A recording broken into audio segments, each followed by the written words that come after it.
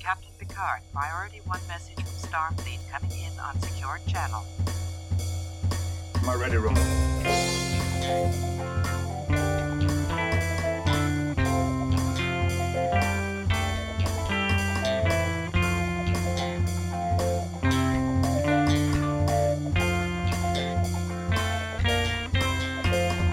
Hello, and welcome to the Readier Room, the only and the longest-running Star Trek The Next Generation rewatch podcast. Ours is the only one that has on-set stories from production and all the behind-the-scenes secrets to let loose for everyone to hear. My name is Mitchell Mells, Chief Consultant of Services, Paramount Studios, and with me is my life partner, Brandon Hobbs. Brandon, how are we doing this week? Permission to speak candidly, Mitch? Granted. Thank you. I'm doing great. Yeah? Yeah. Wonderful. Oh, absolutely. We got a fun Klingon episode this week. Right. It's all good. You better cling on to your seat, lest you get blown away.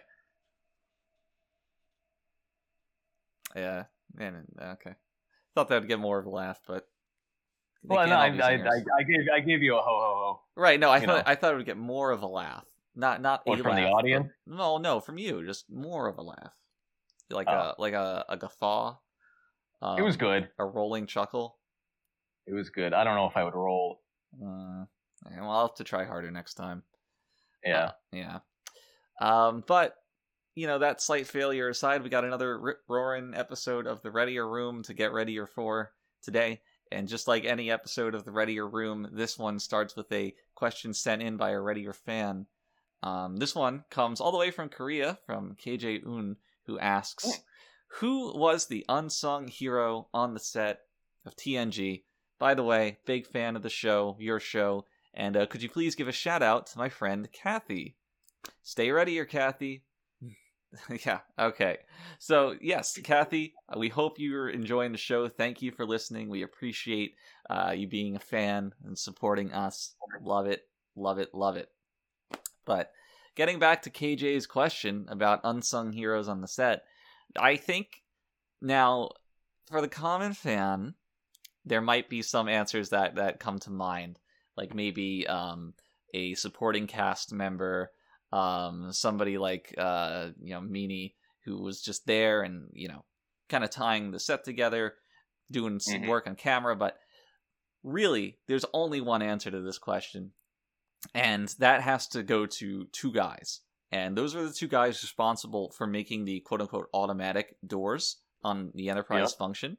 Anytime you see a character walk into a lift or go into another room, and the door either slides up or slides apart, left and right, that is all the work of two guys, Alex Bronson, Jeff Farrow. They were partners for almost the entirety of the show's run, and the synchronicity that they had in getting those doors open was unreal.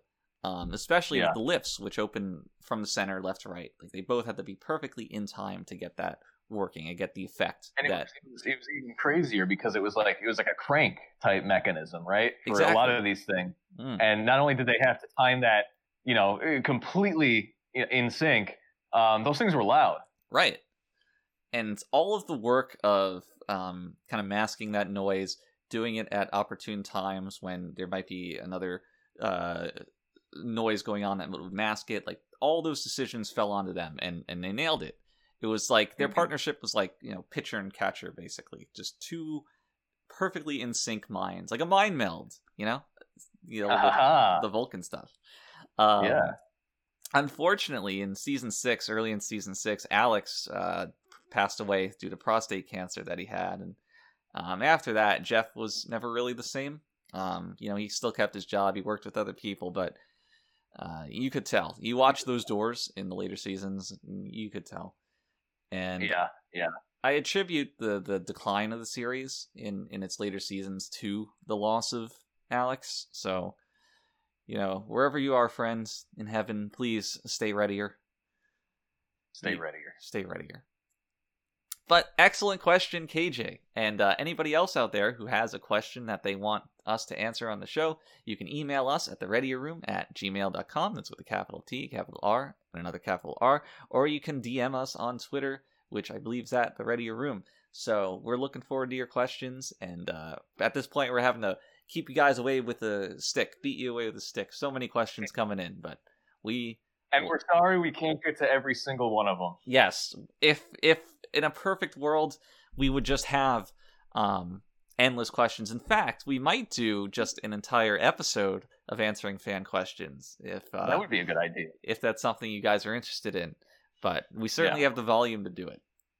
So perhaps look forward to that in the future. But for now, we're going to get to today's episode, which I know for sure is episode 19.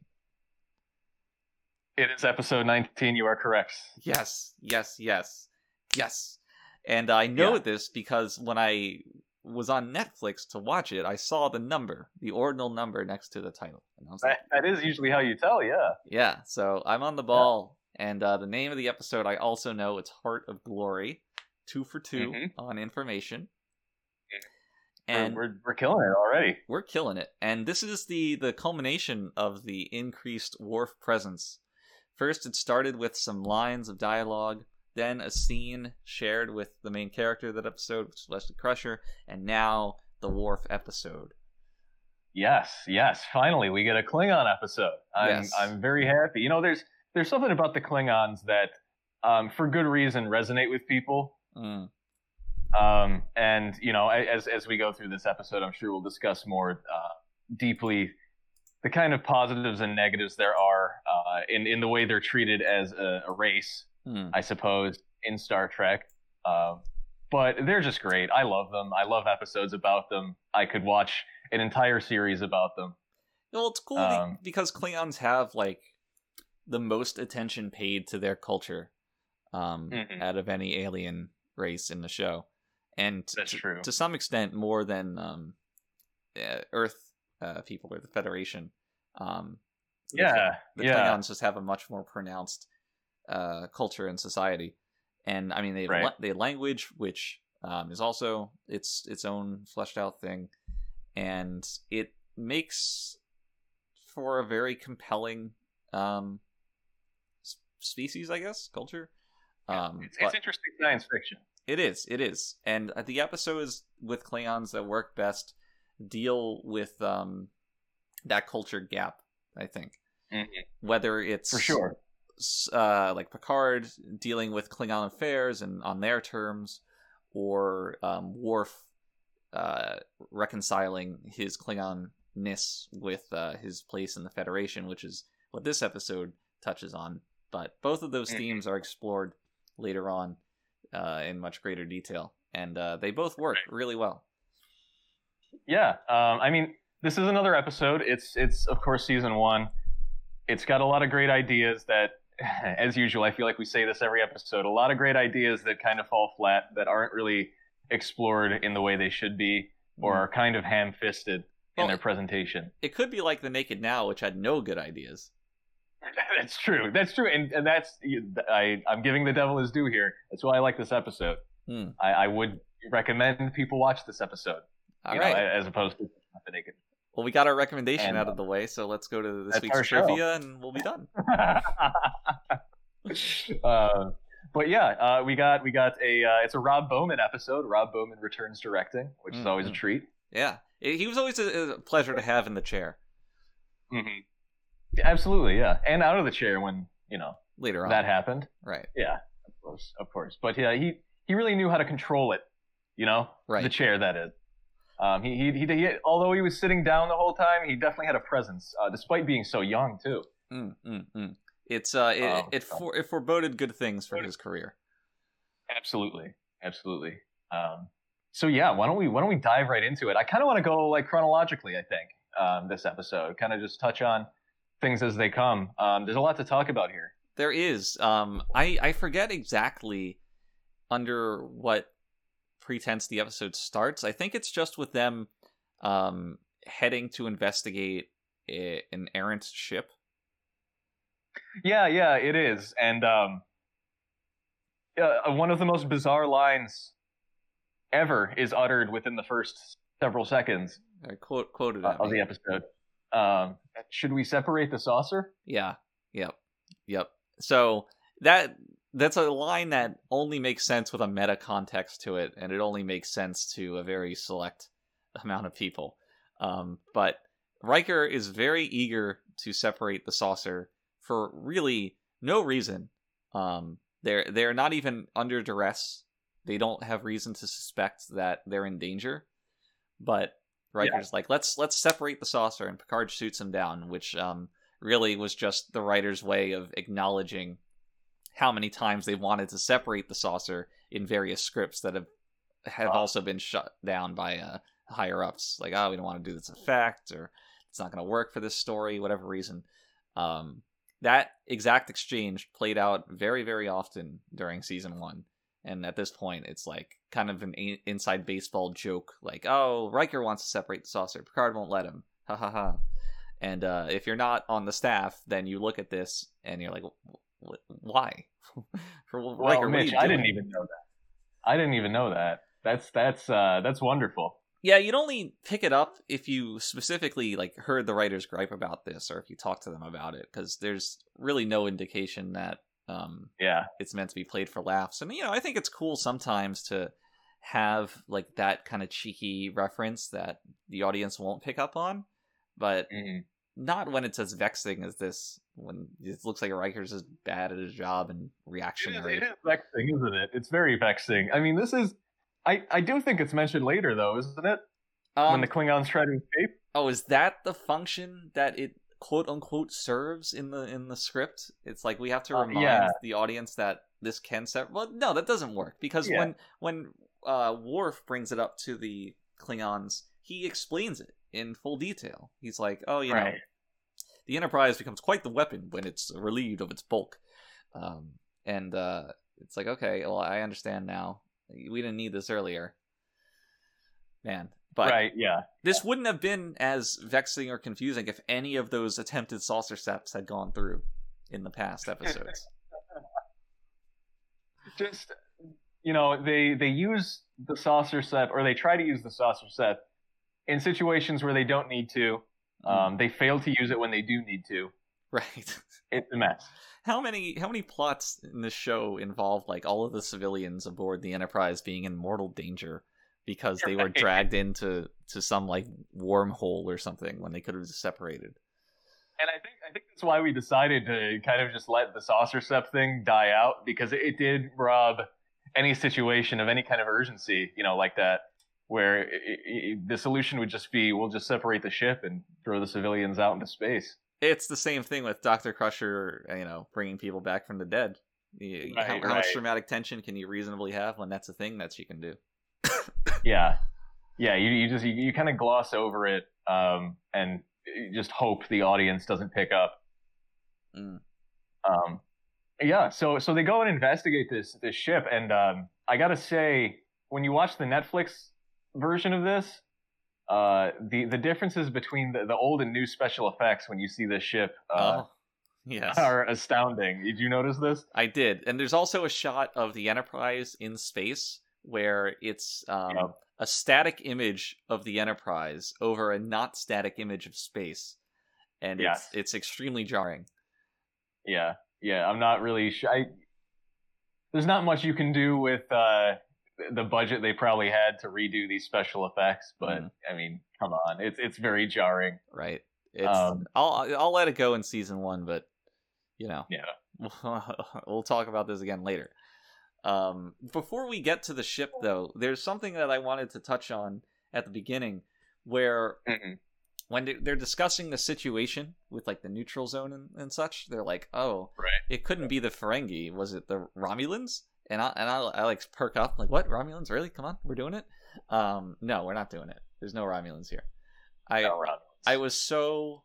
Because, knowing what I know about the Romulans, I quite like them as a villain, and I was like, oh, right. Did they first pop up here? I don't really remember. No, they didn't. I wish they did. It's like, the Klingon story's cool, but it seemed like a really good opportunity to introduce that in the TNG. Now, and the Romulans are a holdover from the original series, I think? Yes. Okay. Yep. I guess when you're in the neutral zone, you're starting the episode in the neutral zone, you would think that, yes, this would be a Romulan-centric episode. I can't say I share your enthusiasm for the Romulans. Is it not that I dislike them? Is it because they're blocky? Blocky. They're quite blocky. They wear like what, like their haircuts? Well, their haircuts and like the clothes they wear, like the shoulder pads are really blocky. Their sleeves are like rectangular prisms. I mean, they have attractive women, you know. Right, but like the design of their fashion and their I don't worry about that. It's just I just happen to think Klingon women are hotter. That's all. What was your opinion on the Klingon woman Riker brought to the bridge for Worf to have like combat sex with? I thought she was very attractive. Fair enough. Yeah, I mean, what are you gonna do? No, I like that this is a Klingon episode. Yeah, I like that our expectations were what's the word? Subverted. Subverted. That's it. Yes. Yeah. Does the neutral zone pop up later in season 1? Was it just them introducing it? I'm sure it does. If I'm remembering correctly, it does. But I may be remembering completely wrong. So, but it will pop up again regardless. So that's true. It could just be an introduction to the concept. I mean, no, we've talked about it before. The neutral zone, haven't we? I don't think it's already showed up. Hasn't it? I think it. I don't think it has. I disagree with you on that. No, it definitely has. Where did it show up? It has already shown up. I don't know. Oh, but I know it has. Yeah. After this, I'm gonna Google and we're gonna look through the scripts. Actually, you know what? I'm gonna pull them out of my drawer here.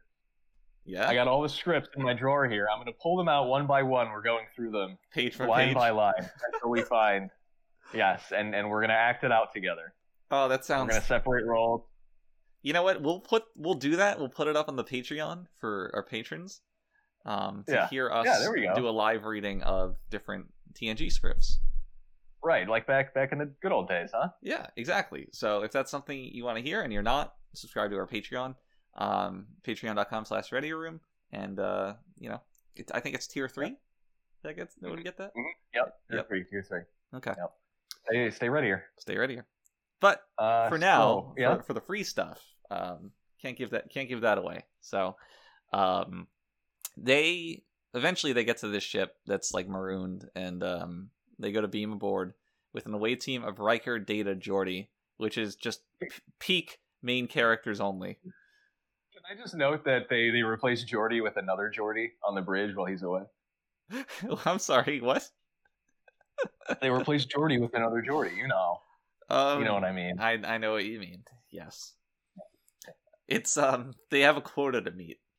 It seems oddly specific, is all I'm saying. Yeah, I mean, do you remember that episode?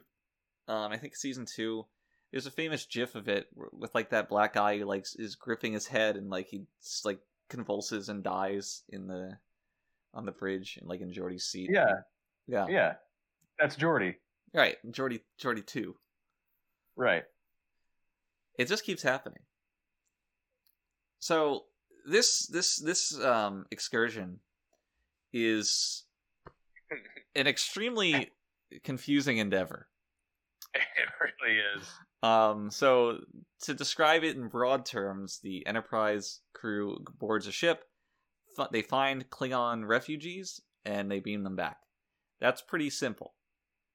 I described that in like 15 seconds. Maybe it would play out over, 3 minutes.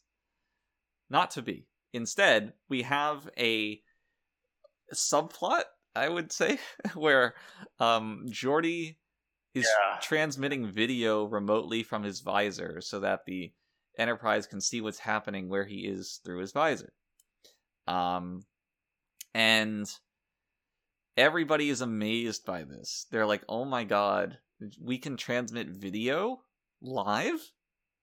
Really? I refuse to believe that seeing through Geordi's visor in a situation like this is at all novel. Like, no. It had to have happened before. I mean, just in the creation of this tech, someone had to have seen through it. Right. And they do it for the purpose of having a remote viewing of what everybody's seeing. And it's like, later on in the episode, you have a video call with a Klingon ship, God knows how far away, in real time, live video streaming.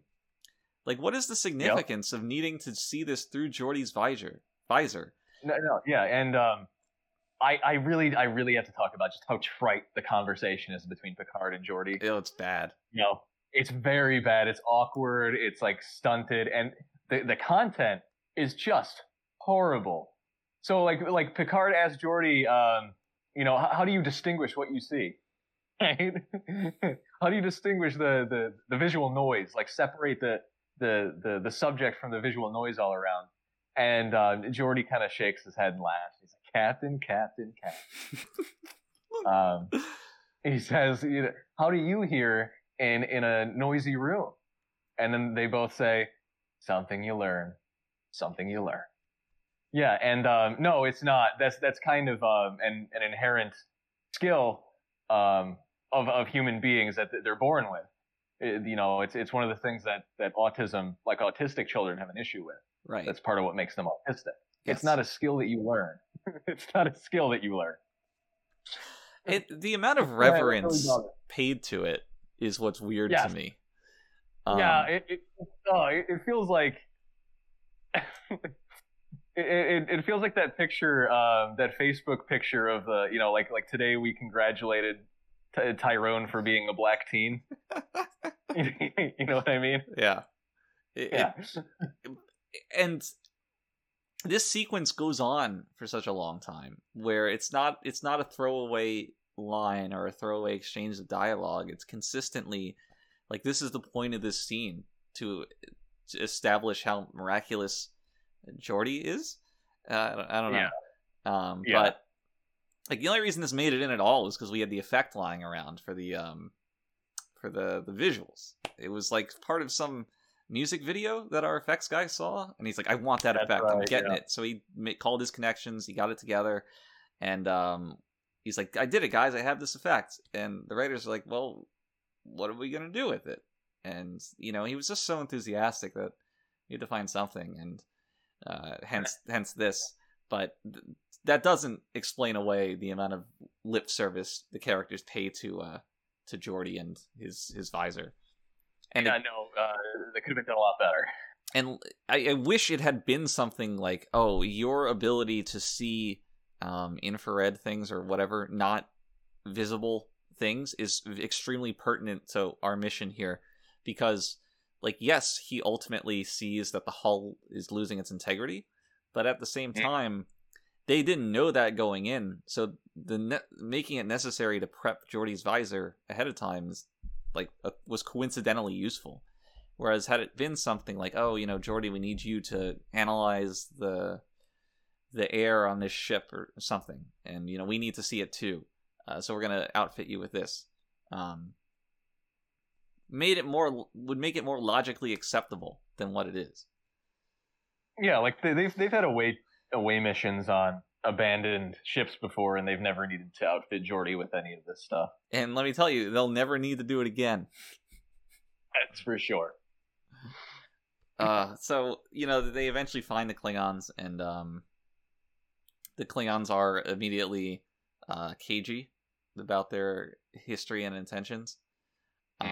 But they beam them back. There's 3 of them. One of them's dying. Crusher decides that she's not going to play God today and lets him die. Eventually, yes, yeah. Yeah.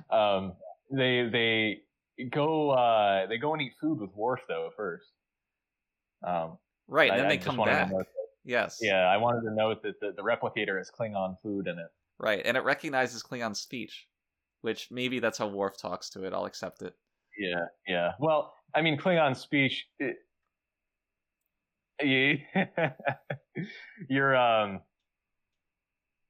bringing up, kind of a sour topic here, which is well, you brought it up. Well, yeah, I mean, you said it recognized Klingon speech. The Klingons spend some time, getting to know Worf, before they go back to watch their comrade die, right? Yeah, they customarily bully him. Yeah. I mean, not even just bully though. One of them has a weird monologue, right? Vaughn's character. He's standing behind Worf as he looks outside the window, and I don't remember Klingons ever being this verbose. which I thought was kind of. I wrote that down in my notes. I'm like, for a warrior race that only cares about violence, the Klingons sure talk a lot about their feelings. Yeah. It is kind of like,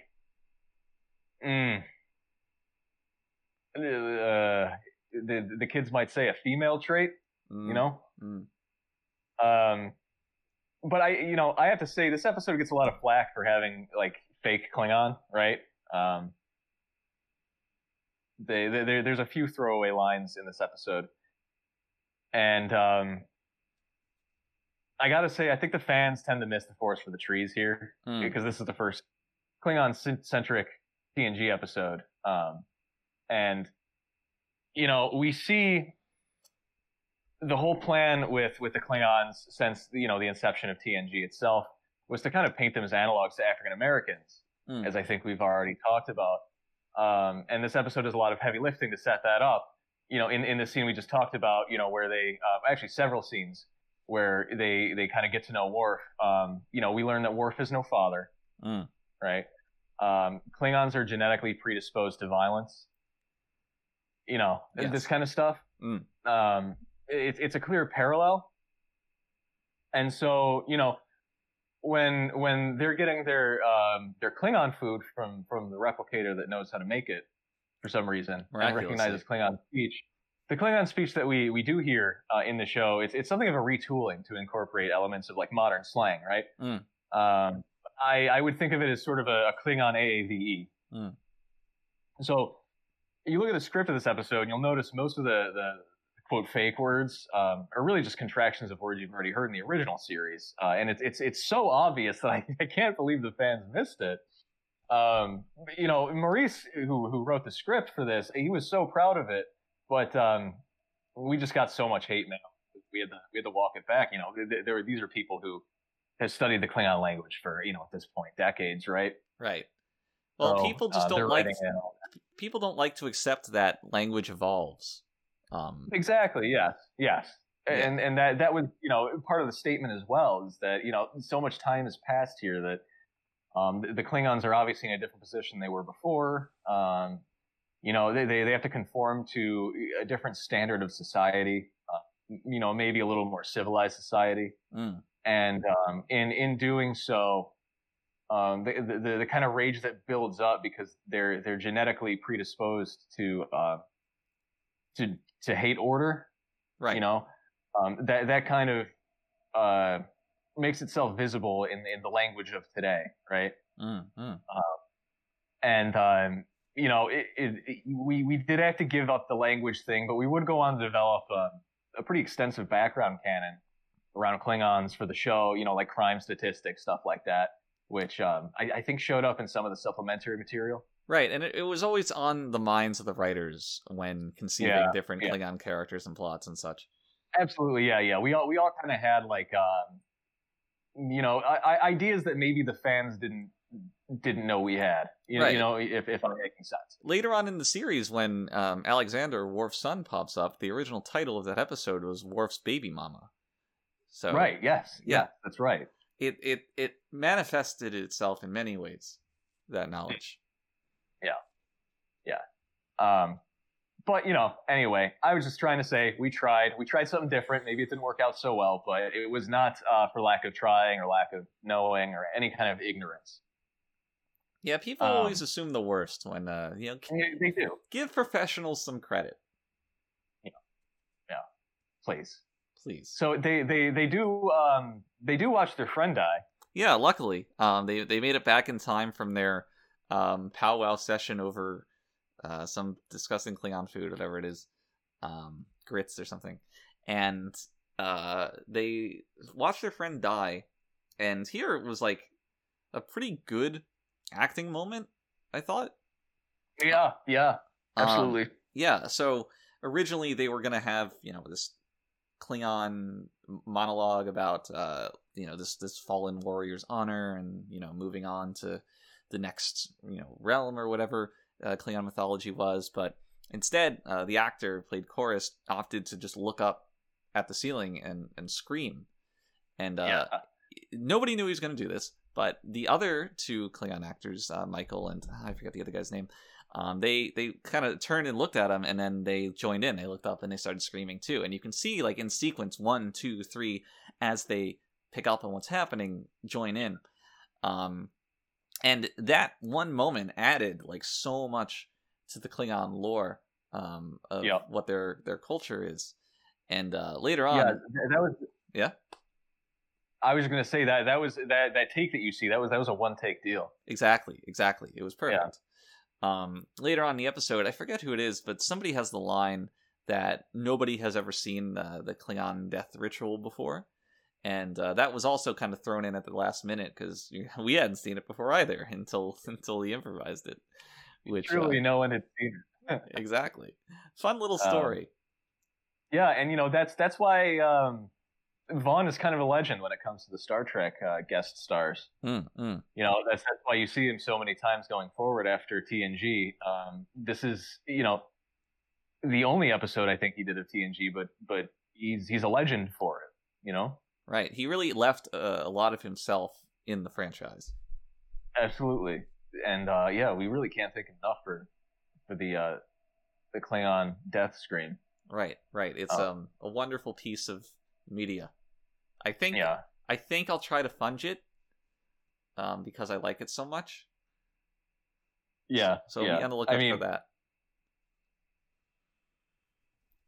So could you make it an NFT? Could I make it an NFT? I would love to. I don't know if I can, but I would love to. I would love to make that an NFT. Steal it and make it an NFT. We don't own the rights to it, but we kind of do because we worked on it. So I don't think it would be a problem. we were involved enough with it. I think they'll let us do it. Yeah, part of the NFT process is having the idea to make it an NFT. And, right. Which kind of grants us ownership, I think. We do need Trek NFTs. I think we're sorely lacking. Exactly. Okay, let me take a break from our scheduled discussion to ask you, what would make the best TNG NFT? I've already thought about it, Mitch. So get this. Okay. A digital 3D replica of the TNG bridge, right? Fully interactable in VR. Ooh, that is good. Right? That is good. Isn't it? You can sit in the captain's chair. You can mess with the little navigational computers. You can even walk into the Ready Room. Right. Yeah. So I was thinking more of like replicas of Data's paintings. Would be good. Yeah, NFTs. That would be cool too. Oh, dude, you could combine them, Mitch. Oh my god! You could hang up the paintings on the bridge. Love it. And you know what you could even do is on the bridge you could have these blank spots, these blank spots that very clearly stand out. That just say like pay $9.99 to fill this spot with Data's painting. And in order to make it feel like you have the full experience, you have to. That's perfect. That's a $1 million idea. It is. I think. I know a lot of powerful people listen to us, so looking forward to that collaboration soon. Trek NFT, I'm in. So, interspersed with his death of one of the Klingons is the other Klingons being not forthcoming on what happened when interrogated by Picard. Right. And Picard's instantly like, I don't trust him. And Riker's like, should we do something about it? And Picard's like, no, let's not. There with Worf, it's fine. And this, just because it's like Worf is supposed to be dealing with it, I guess. I mean, it's kind of his episode, but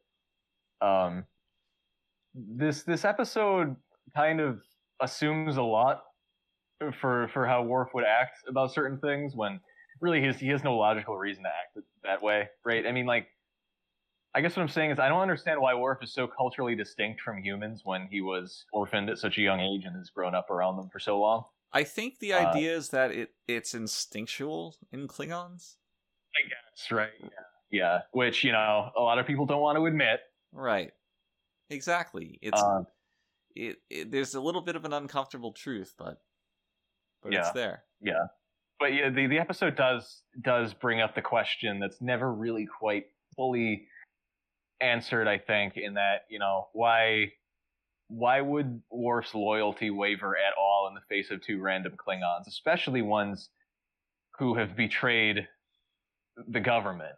Right. Which is what happens with them. They the Klingons have a peace treaty with the Federation. These guys are rebels because they don't want to abide by the peace treaty. They'd rather be at war.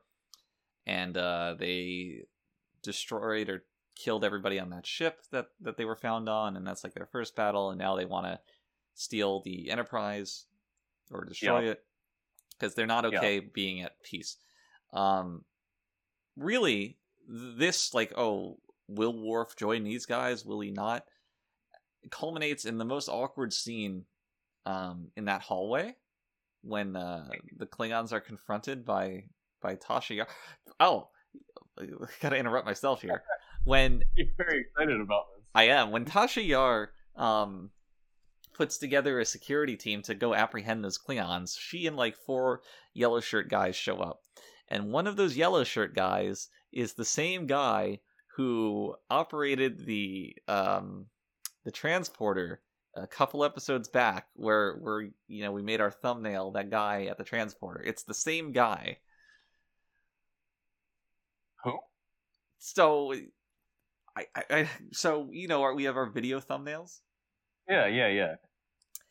One of the thumbnails we had was some random non-named character at the transporter. And that actor is one of the same actors who plays one of the security guys in this scene. Well, that's a good eye. I'm gonna have to check with our producer on that one. Yeah. Very, very high level stuff. But anyway. That's very astute. Yes. Wow. Anyway, Yar shows up and she's like, "Oh, Worf, they're bad Klingons." And Worf's like, Right. Worf just stands there with a blank expression. Right. As usual. He turns back and looks at them. It's like a scene in like Air Bud where it's like Air Bud's loving fake owners and his true owner who's like an asshole, and they're like, "Air Bud, come to us." And the guy goes, "No, you will come here, Air Bud." And, exactly. And Worf like literally looks back and forth between the Federation security crew and these 2 Klingons. Like, what is he gonna do? And then randomly, like, a woman and her child just walk out of the door, like in the middle of all this, and the child runs up to the Klingons, who pick her up, stare at her, give her to Worf, who then puts her down, and and then they just walk off with the security crew. They walk away. They don't go back into their rooms or anything. No. The little girl and her mother. They don't go back into the room where it's safe. They just continue to walk down the corridor back to wherever they're trying to go. It's like, get out of my way, Klingon asshole! I got places to be. And you failed to mention the hilarity that was Tasha Yar putting in a notice for a potential kidnapping, and then 5 seconds later reneging on that. That is very good. I did forget about that. It's truly bizarre because, as is explained, Klingons don't take prisoners or hostages because that's cowardly. Right. But then why did this Klingon pick up the child in the first place? Just so he could give it back to Worf, and then Worf could give it back to the family? Right. Just to establish everybody here? Yeah, it does make you wonder what his end game was. But yeah, imagine being on the other side of that communicator. We got a hostage situation? What? No, we don't. Okay. Well, this is why Yar was going to get replaced anyway. That's true. And a little bit of Freudian slip there. Spoilers, man. Is that season 2 or 1? It's 1. Oh God. It's coming up. Yeah, her time felt like such a long time that I thought it was season 2. I know. I have to say the old brig is really dumb looking. Yeah, it's just like a hole in the wall. Yeah, thank God you were able to put in the force field effect. Otherwise, there would be nothing to signify that it's a brig at all. Actually, right. There's absolutely no infrastructure to be holding prisoners. No. Later on, the brig gets into like a proper thing with like a monitoring station in the middle and several individual cells. Yeah, it looks a lot better. Yeah. Now it's like it's like a closet. It is. No, it's like a third-rate YouTuber role playing in his mom's house. Kind of repurposing right the room. It doesn't even have a door. I don't think. Like it's just an open hole with a force field. I don't even think there was a force field effect. No, I think there was one. For like a brief second, though. Yeah, it's like, force field on, it flashes blue, and then it goes away. Yeah, so it looks like it's not even there. Yeah. So, once they're in the brig, the two Klingon warriors avail themselves of some pixie sticks that they brought on board and use those to create, like, a phaser or something. Yes. And then we have yeah? Nintendo Labo weapon. Yeah, it looks like it's held together by gum and dreams. So they also have something that disables the force field. I don't really get it, but they do. And then like a light action sequence begins where Federation officers just kill a prisoner without really much apprehension. Yep. Like they don't. Their phaser must have just been set to kill because he shoots the guy and he fucking dies. Yeah. They have a setting specifically to avoid this. I will note, however, that despite being dead, Charles moves his jaw several times while on the floor. Yeah, I thought that he was moving his face around to signify that he wasn't dead, and then Yar's like, "Oh, Captain, one of the Klingons is dead." And maybe Yar just sucks at her job. Like that Klingon's still alive, stowing he's away. Still alive. I have to note that the guy who shot Conmel, I think was his name. Yeah. The guy who shoots Conmel and kills him, then just kind of stands up straight and stares blankly down the hallway, waiting to get killed. He doesn't really attempt to like position himself, despite probably knowing that there are two Klingons. He did his job. He got one of them. Someone else can get the other guy. Yeah, he could have just like not died though, That's true. But we needed more gravitas going on. I don't have another good time to bring this up, so I'm just going to bring it up now. Did you notice how ridiculous Chorus's shoes were? No. They have like paper rectangles glued to them. They look terrible. I'm gonna have to rewatch that. Please I'm gonna have to give it another go. Because, I didn't notice that. I thought the costumes in general were pretty good, though. The Klingon ones were, certainly. Yeah. But just these shoes were not. So with these two guys, like, escaping, one of them now, I guess, Picard's talking to a Klingon ship that's come to collect them. And there's this weird display of ego where the Klingon officer's like, do you want our help to apprehend these guys? And Picard's like, no, I can handle it. It's like, why not get their help? Like, what the hell? Yeah, I don't know. That is a weird thing for Picard to do, I guess. But, I mean, really, would you, as a ship captain, want another ship captain, especially a Klingon, to waltz up to you and start shit-talking your crew? No, but, Picard several times has put his ego aside to follow the greater good already. There are civilians on board. Yeah. And certainly their lives quickly become in danger. Yes. So, after having this whole moment to grandstand about how Klingons don't take hostages, Chorus then goes on to take the entire ship hostage by threatening to blow up its core. Yes. Wow. So I guess he did die a coward. Yeah. We have some interesting vertical shots here in this engineering scene. The second floor of engineering is the most intriguing thing in the entire show.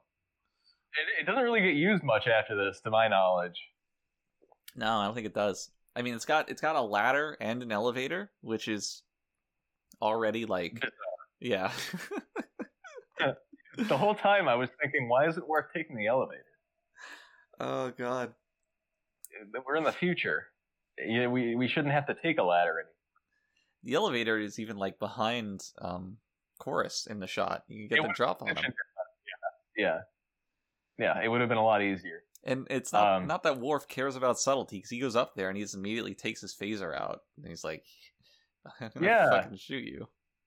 It kind of ends in, I mean, not so cool a way, right? You would think maybe they'd have like a sword fight or a fist fight or something. I liked the dialogue there. I thought that was good. I liked Worf's rationale. Their reconciliation of like the Klingon need for victory and battle, and versus the more human side with more emotion. And it's like the real battle's in here. It's in your heart, man. Right. And you're losing it, you fucking coward. Right. I thought that was cool. I like that. I agree. I don't like so much how Worf's just like, all right, now I'm gonna shoot you. Could have shot you this whole time. Oh yeah, and Chorus does really nothing to stop it. He just stands there. You would think he would shoot his weapon at the core, which was the whole leverage that he had. Right. Yeah, and he clearly didn't care if he died. Right. He's a Klingon. So, yes, very clumsy. Very clumsy standoff there. Stuck the landing. But yes. So Worf does shoot him, and he falls straight through the glass, Vaughn wasn't supposed to do that. No. Which, I mean, come on, glass on a starship, it doesn't really make any sense, right? Like I said, this is the future. So what was supposed to happen is Worf shoots him, and so Vaughn was just supposed to fall into the glass, so Rob could get a shot of him like right below in a prone position, just for a little visual flair, right? Right. You'd see up through the glass as he kind of starts to die. But I guess he fell just a little too hard, and he just completely shatters the floor. I think, and drops right down to the ground. I think a hard point on his costume like created a contact point with the glass that would make sense. Yeah, that it shattered. Right. Yeah. And so he falls on the ground. And Rob would not let the action stop, of course. So that shock reaction you see from Chorus and the little groan he does at the end there, that's all genuine. It's a real reaction. And then of course Michael does the Klingon war cry. He remembered that. Brilliant. Like right. Oh my God, that was perfect. And he's holding Chorus there. He was already fainted from shock in his arms, and just screaming. And we get the most beautiful shot, the most beautiful pan out of Michael doing the Klingon war cry. Less of a pan and more of a series of cuts. The series of cuts, yes, yeah. Just beautiful stuff. Oh yeah. It's a true "what am I fighting for" moment. Yeah, it really is. That zoom out was silly. It was extremely silly. But and, when you have that much vertical space, I guess, what else are you gonna do? Michael always looks like I say this every time, but he always looks like he's about to burst out laughing. I think him and Frakes have very similar approaches to acting, where they have like one look that they react to everything with, and it's they always do like the inhale, so they kind of like puff up their chest a bit as their face takes that shape. They kind of do like the DreamWorks face a little bit. Yeah. You're right. They absolutely do. Both have this like the one reaction. I think they do get better, of course, but. But at the beginning, it's funny to see. It is. It's definitely.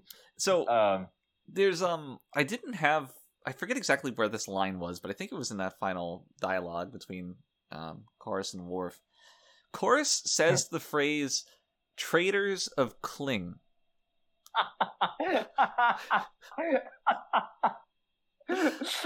Notice how I started laughing like before you even. I knew exactly what you were gonna say. I have so many questions. Is that the name of the planet? Kling? That's the name of the Klingon planet. Yeah. No way. I can see why they never bring that up. Holy shit, that's so bad. What does he say? The traitors of Kling? Traitors of Kling. Like these traitors of Kling. Yeah. Wow. Yeah. Yeah, I definitely laughed out loud at that. It's like you can get it. You piece together like, all right, I guess that's the planet, but man, it sounds bad. Yeah. How do you feel about the Klingon approach to dead bodies, where they're always like, oh, it's just a vessel, you can burn it, I don't give a shit. Well, I'm glad they prepared us for what would be done with the dead bodies of the other two Klingons by having the third one die first, so we could hear the line twice in the episode. Mm-hmm. What do I think of it? Yeah, I mean, what do you think of it? Pragmatic. Appreciate it. Yeah. Respect it. I'm on board. I think it's fine. Yeah. I hope that's what they do with my body. Just whatever. Yeah. It's an empty shell now.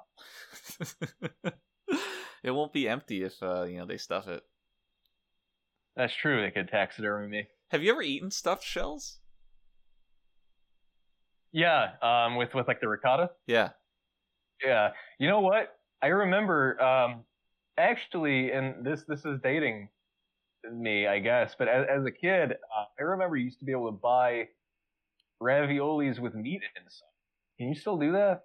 I don't think you can. Never seen them. No, but I'm intrigued, to say the least. Yeah, you eat this like hamburger inside a ravioli. I'll ask Manuela to make some. Yeah. Do that. Yeah, and I mean, you can have me over too if you want. Yeah. All right, fine. Let's not get ahead of ourselves. Gotta do the test run first, and if they're good, then maybe we can fly it by Brent. Maybe do a live stream. Ooh, Readier Room live stream. Yeah, the readiest. That'd be the readiest room. Right. Yeah. Perfect. So let's talk about the end. Yeah, the weird tone of the last 90 seconds. The sitcom ending of this episode. Yeah, I guess that's the only thing that was missing. The only thing that was missing was everyone looking at each other and laughing. Yes. So at the end of it, they're talking to the Klingon guy, and he's like, "Worf, you did a good job. Come work for us when you're done on the Enterprise." And Worf's like, "Thank you. Whatever. Maybe I will." And it would be an honor. It would be an honor. And the call ends, and everybody looks at Worf, and Worf's like, "I was just being polite." And then silence for 30 seconds, like, really? Right. Just horrible comedic timing too. Right. It's awkward. And then you have that saccharine little response from Picard where he says, "The bridge wouldn't be the same without." Yeah. What? Worf doesn't do anything. He doesn't do anything. Why would Picard give a damn? Right. He's not that kind of guy. No, I always liked those moments when the fact that they're coworkers is really stated clearly, rather than best friends just because they're the characters on a TV show. Right. And this comes up later with Picard's approach to Data just being, a tool on his crew rather than a real person. Those logical displays of the relationships between the characters is good. Things like this, where it's like, oh, we all love each other just because we work together, and nobody else could possibly fill this void. It's a little ridiculous. it's fine and it's welcome when it feels earned, but it doesn't feel particularly earned here. It feels like in this episode that the entire crew is kind of just learning who Worf is for the first time. Well, the audience is too, I guess. Yeah, well, the audience is, and that's fine, but it feels like the crew, like, this is the first time they haven't kept him at an arm's length. Right. It's like, Worf, you can talk? Yeah, they're horribly ignorant about, every aspect of his life, his culture, everything. So, I don't know. It feels a little bit weird. Certainly. Well, but that's about the end of the episode then. It is, yeah. What did I think about it? I guess all I can do is... What? What did I think about it? What did you think about it? Yeah. You thought it was a good episode for season 1. All I can really do is reiterate what I said before. It makes a lot of assumptions about things that shouldn't be assumed, and the action's a little lame.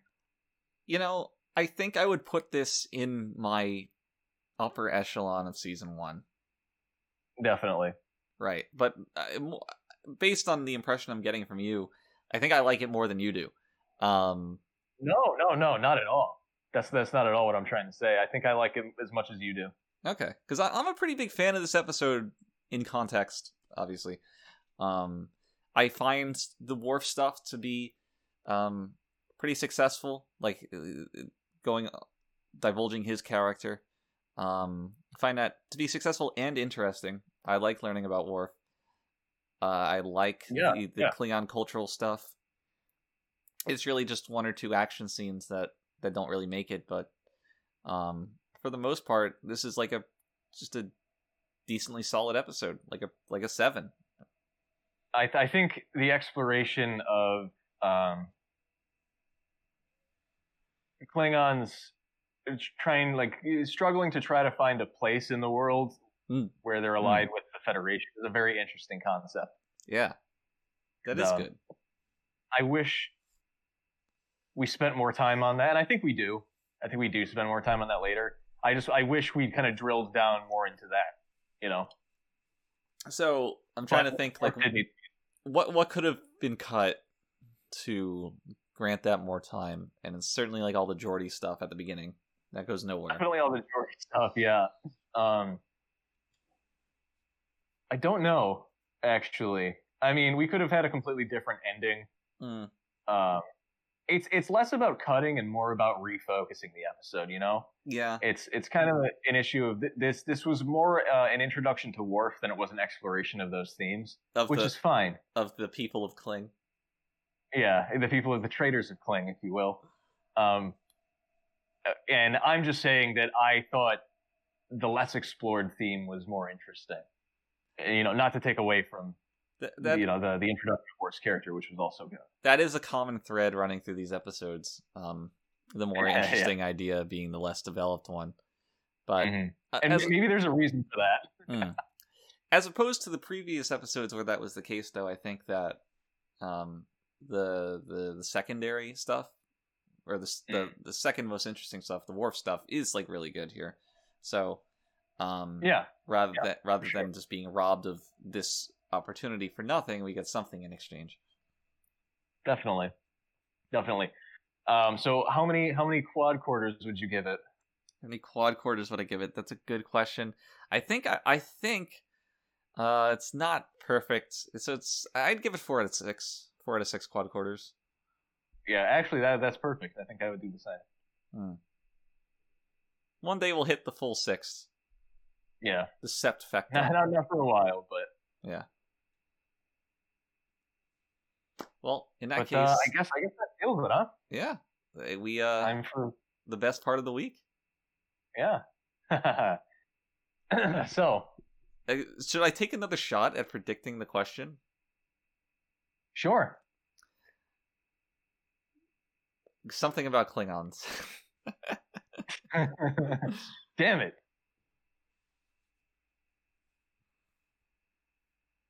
Well. Oh, I thought you were going to keep guessing. No, that was it. That's all I got. Okay. So, we're introduced to the Klingon planet this episode under the name Kling. What name is eventually settled on for the true name of the Klingon planet in Star Trek VI? And this is a multiple choice question. Okay, thank God. Is it Klingon? Wait, one more time? Klingon. Klingon. Same thing as the Klingon. space. Okay. Yeah, just Klingon. Is it a Klingon, Ketumba, Kronos, Ultar, or Epsilon Sagittari B? No way. No way is it Epsilon Sagittari B. Putting a kibosh on that. Patumba sounds vaguely Klingon. I'm gonna... Oh god, it might be Klingon. Oh jeez. That's like dumb enough to work. Where it's like, alright, I'm writing the script. What's the name of the Klingon planet? Kling? No, Klingon. No. Patumba, Klingon, Epsilon, Sagittarius, whatever. And what were the other two? Ultar and Kronos. Kronos, huh? They all sound like they could be it for different reasons. It's like this is where I am the least successful, by the way, where I'm thinking about these options. Ultar, Kronos, Klingon, Pumbaa. Do you want to phone a friend? Sure. Who are you gonna phone? Oh god, I gotta choose. Ghostbusters? Well, you can phone me. Alright, I'll phone you. Alright. Hold on. Beep, beep, beep, beep, beep, beep. Will you pick up? Yeah. Hold on. Click. Hi, Mitch. What's up? Hey, I'm on a trivia game show right now, and I need your help. I have a multiple choice question I want to ask your opinion on. All right, do you know Star Trek? I know of it. Okay, so the Klingons. In Star Trek VI, what is the name of the Klingon home planet? Is it Klingon, Pumbaa, Ultar, It's Ketumba. Klingon Ketumba. Ultar.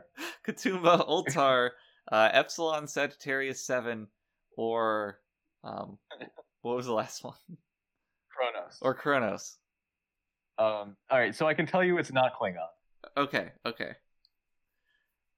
Do you have any other insights? That's all I can tell you. Alright. That's all I can tell you. Alright, it's not Klingon. I might have chosen Klingon. Ketumba, Ultar, Kronos. Ketumba with a K. Ketumba. Ketumba. Kronos, Ultar, Epsilon Sagittarius 7. B. F1 Sagittarius B. V, sorry. Alright, I'm gonna go with B. B? Yeah. Alright, I'm gonna go with Kronos. Wow! Yeah? You did it! Yes! Unbelievable. Now, mind you, this is spelled QO''NOS. Okay, had you asked me to spell it, I would have gotten it wrong, but I think had I seen the spelling, I would have chosen it quicker. Yes, yeah, probably. I do want to note, however, that all of these were once the name of the planet at some point. Really?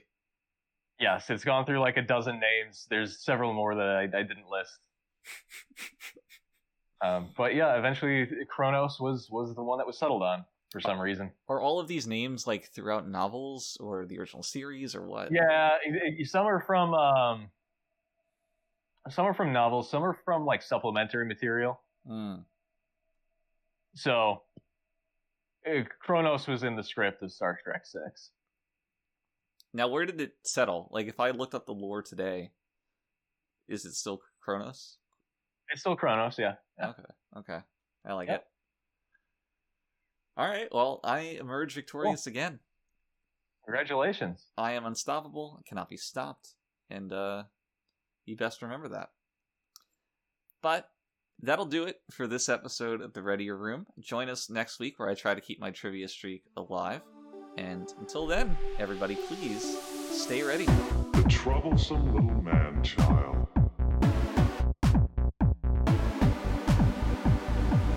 Consider that in the history of many worlds, there have always been disposable creatures.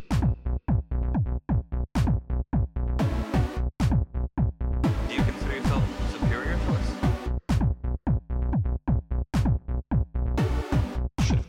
his own damn business.